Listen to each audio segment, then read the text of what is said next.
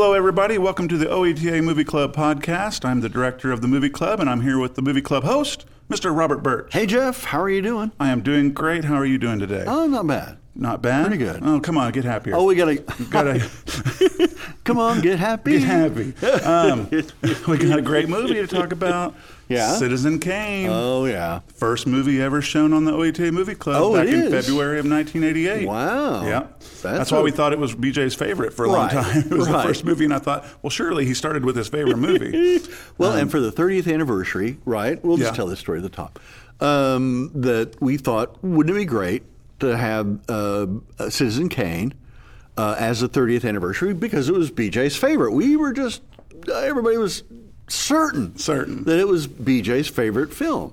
And so we looked into, getting that film, right? Yeah. But at the time, it was just not cost prohibitive. Right, because they wanted, for that one film, they wanted what we spend for a whole season. Out of the sequence, it was like our entire budget for the year. Yeah, it was crazy. So we didn't get it. And then during the 30th anniversary, we were on set.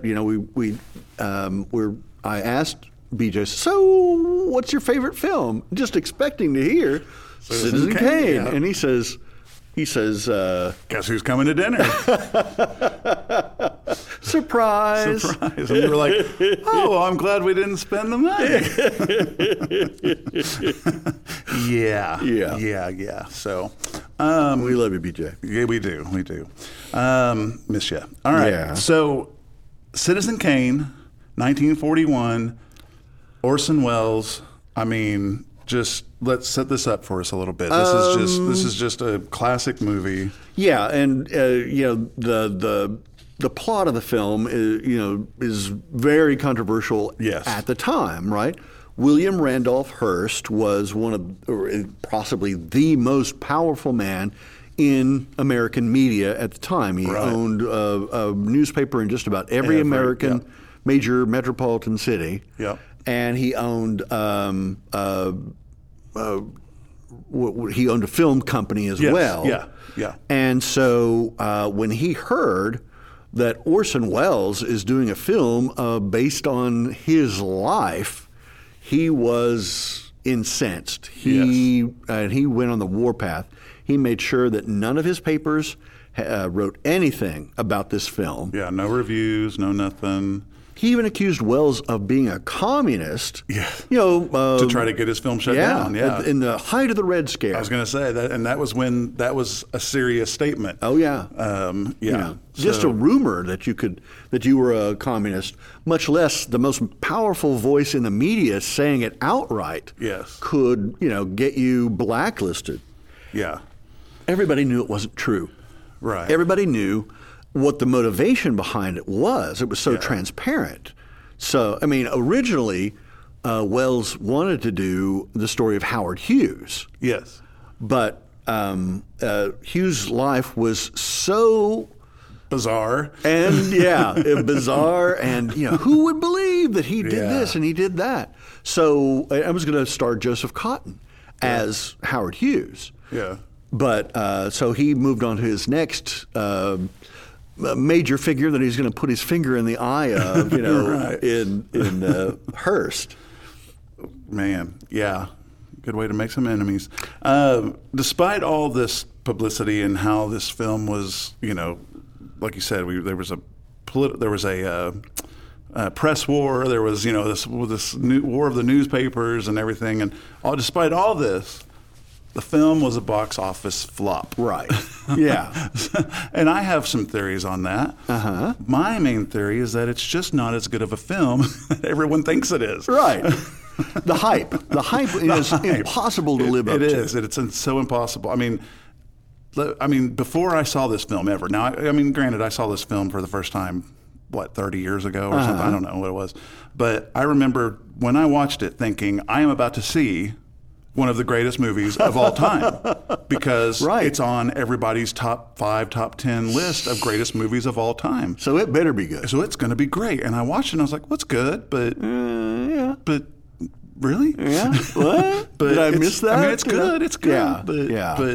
So the hype on this, of course, because Hearst, kept it from all of his papers the newspapers were very competitive back then. I mean, it was the major form of media. Course, yeah. And so his competitors, bent over backwards, they loved praising it, this. yeah. Any little detail they would, do reams and reams of coverage on.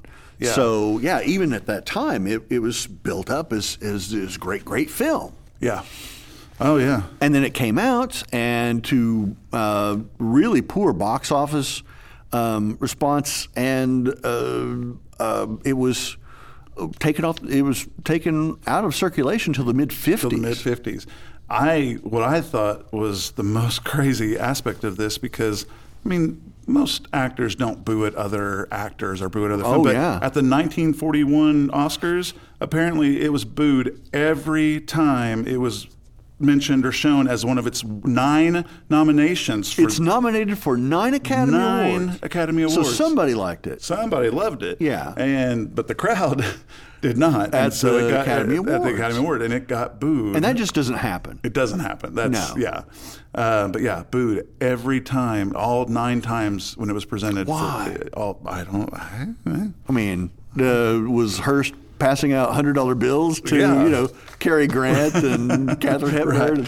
Right. I mean, all I said was I didn't necessarily agree that it might be the best film of all time. I still think it's good. I don't think it's boo worthy. It's a really good film. I don't think it's worthy of being booed off the stage every time. And everyone should watch the movie club to see it for themselves. Of course. Tune in Saturday at 7. It is one of the greats. It is. I didn't know that Orson Welles had some issues with the film execs, and the film executives wanting to be more involved and him wanting them to be way less involved. And apparently for the first several weeks of filming, they told the film executives that they were rehearsing. Right. And so it was weeks before the studio caught on and went, wait a minute, they're already using tape. They've already come and got tape stock and everything. And they realized, surprise! Yeah, surprise! We're about 6 weeks into filming instead of rehearsals. And this is a constant struggle, though, between directors and the executives. It is, it goes on even today. Yeah. But you had the greatest directors of all time, Hitchcock, under David O. Selznick, who brought him over from England, for Selznick Pictures. Yeah. All of Hitchcock's early stuff in this country. He learned to do this under Selznick, and he just kept this habit that he would only shoot enough film to put it together the way he wanted it edited. Yep. And so he's editing in the camera. He's editing on the fly, the whole time. Yeah, he's sequencing as he goes. Selznick was famous for re-editing his director's films. Yes. And so he was furious that and stymied that he couldn't re-edit Hitchcock's films, and thank God he didn't. Yeah, exactly. Hitchcock's a good tie-in here because this is the first film score of Bernard Herrmann. Which is a very well-known. If you don't know the name, I guarantee you know the music. Oh yeah. And he was one of the top film composers from the 40s to Hitchcock. 70s, and and so this was his first one. But after he did this one, he went on to do several Alfred Hitchcock movies. It's that famous. It's not half of his movies, but it's close. It's it's a lot of Alfred Hitchcock movies. Well, that famous shower scene. Yes. Right in Psycho. Right? That the violins. That's him. That's Bernard Herrmann. Yep. Yeah. So a good tie-in there with the Alfred Hitchcock. We aims to please. So I just thought it was so crazy that they were such headbutting the whole time with the film executives. I guess Orson Welles was just like that all the time. Happens all the time. Really, usually it's over money. Jack Warner wants you to go 10 days less on filming because he wants to save the money, or he wants, the typical with most executives is they want you to do under 2 hours, like an hour and a half, so that theater owners, that they can get an extra showing in per day. Get an extra showing in, and more money. Yeah. Or it's a business. It's art, but it's a business. But it's still a business, and so these. I remember there's a lot of times that these 3-hour movies would come out, and they would try so hard to get them cut down because they knew, we're only going to get 3 showings a day or whatever. 4 like showings David a day. Lean, does 3-hour films. That's all he did. Huge spectacles, and they were very expensive and very long. And gorgeous to look at. Yeah, beautiful and masterpieces. Most of them. Yeah, almost all of them. I do want to talk about a scene. This cracked. When I read this, I laughed. I literally laughed out loud. There's a scene where Kane and his entourage set off for the beach from Xanadu, and there's large birds seen flying in the background. Oh, yeah. And if you look closely, you're still not going to be able to tell because it's so out of focus. But if you know, then you know. But that scene is actually lifted from an old sci-fi film, and those are pterodactyls in that scene. And they put it so far out and so out of focus and everything that it just looks like regular large birds. But yeah, that is actually from an old sci-fi film. Well, they thought it was King pterodactyls. Kong. From the Skull Island part of King Kong. They said they said it could have possibly come from King Kong 33 or Son of Kong 33. Yeah. Bride of Kong. Bride of Kong.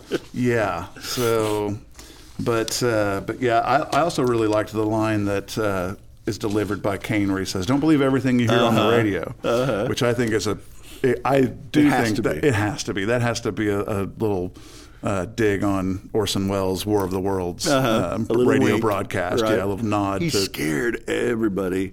What a great concept. Everybody remembers where they were when they heard that. That's a great concept. I mean, I wasn't around, but I kind of wish I was. That is such a great. I mean, imagine. I mean, like, I don't know. I guess after the end of it, I would be like, I was terrified, but that's kind of cool. I listened to it several times. I love it. But to imagine listening to it live and thinking it's real, and oh my goodness, we are being invaded. We are being by Martians. Invaded. Yeah. So Orson Welles was the first person on this movie to ever be nominated for an Oscar for Best Actor and Best Director. Same film. As he should be. Yeah. Yeah. So one of those 9 nominations that got booed. One of those, yeah. He also won Best Original Screenplay, which was also given to him. And he tried. So there was another writer, right? And he tried to buy off that writer. I'm trying to remember his name now. He actually, I'm flipping through the pages looking for it. That he tried to buy him off, but he wouldn't do it. The union. Herman J. Mankiewicz, right, which I'm sure is probably Joseph Mankiewicz's father, right. That he was the co-writer of the script, and Wells wanted sole credit for the script, and Mankiewicz was going to do it, but the writers' union got wind of it and said, no, you can't do that. Yeah. Hollywood is a union town. Right. And you don't mess with those guys. They get what they want. Yeah. Orson Welles was like, I mean, I just can't imagine. He must have been just a force to be reckoned with, just to be around. I mean, it says he worked 18 hours a day on this film. Mm-hmm. He very rarely slept. Began work at 4 a.m. Oh, man. To get all the makeup on for the aging. Said the makeup took 3 to 4 hours every day. Oh, boy. And then, of course, during this makeup, he would be shooting or discussing the directing stuff that he's doing with the cinematographer and all that stuff and everything. But apparently, some of his castmates had reported that he was not doing well. He was drinking 30 to 40 cups of coffee a day. Oh, man. And he was getting jaundice and kind of the color of tea, they said. Or coffee. And apparently he had to go on to a really strict, he switched from coffee to tea, and they quit brewing it for him as much, and all this stuff. But he was just wired 18 hours a day. I mean, yeah, exactly. Yeah.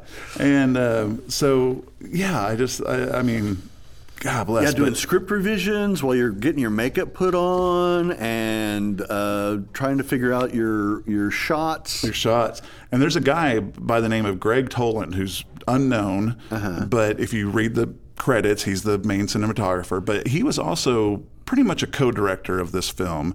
He was the one that Orson Welles during these makeup sessions, told everything that he wanted for the day, told the shots he wanted, told everything. And between, Orson Welles is actually credited with Greg Toland, and this is just some behind-the-scenes trivia stuff, but they are actually credited for inventing something called deep focus in film. And it's actually a technique that I read about years ago where like it's just where everything's in focus. Well, like, they developed a lens. They develop a lens. Toland developed a lens. Yeah. That you could do this. You know, before that, you either had the foreground or the background in focus. Right. Couldn't do that. Couldn't do that. And in this, there's several scenes. People who are, photography nuts. Know this. They credit. They say Citizen Kane is the genesis of this. Yes. That and they point to several scenes. Say like Wells's mother is laying in bed, and you see bottles in the foreground, like medicine in the foreground, and it's in focus. But his mother in bed is out of focus in the midground, and then the two men coming through the door. In shadow, their silhouettes, that's in focus as well. And you just couldn't do that before this film. This was developed specifically for this film. Specifically for this film. So, I think that's always a cool, like, Greg Toland. And I say Orson Welles and Greg Toland. It's probably mainly Greg Toland. But, sure. But, Orson Welles is credited as well. And Welles was too busy drinking coffee to develop a new lens, He tried to develop it. We just couldn't understand him because he was talking so fast. 30, 40 cups a day. Don't do that, folks. No. Don't do that. Don't do this at home, insane. kids. Yeah. I don't even know if you should drink 40 cups of water a day. Yeah. 40 cups. I mean, I don't know. That seems insane. I'm not going to try. Yeah. Seems insane. So let's talk about next week because we are at the end of our time here. We're already at the end of our time. We're having fun. Next week, we've got the classic from 1938, Bringing Up Baby. Oh, it's a good one. It is a good one. Cary Grant, Katharine Hepburn. And a leopard. And a leopard named Baby.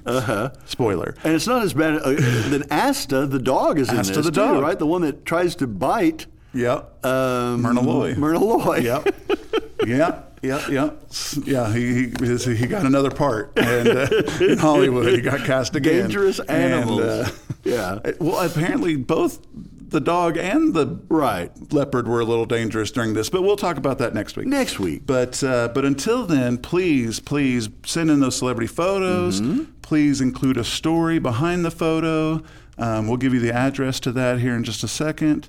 And listen, like, and subscribe to our. Right now, you got a second, right? You can just listen, like, and that's right. You can like and subscribe. You've already listened, right? So, and download. That always helps us. Download helps us keep track of how we're doing, and be sure to come by oeta.tv/movie club to drop us a line and let us know how we're doing. Let us know if you have any questions. Check out the movie schedule. Check out the movie schedule and everything, and some trailers and everything. So anyway, until then, and I do want to give a shout out really quick before we leave to Terry Hollingsworth. Who sent in a celebrity photo with Gary Busey from Tulsa, his hometown. Busey, that's right. From the old Mazeppa show. That's how he got his start with Gaylord Sir Tape. I know, yeah.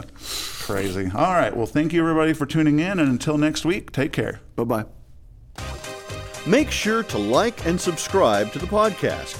You can preview all upcoming OETA Movie Club films at oeta.tv/movie club. And please, send your celebrity photos to P.O. Box 14190, Oklahoma City, Oklahoma 73113, or you can email them to us at oeta.tv/movie club. And of course, tune in every Saturday night at 9 and on Fridays at 11. We'll see you on the couch every weekend for a great movie and fresh popcorn.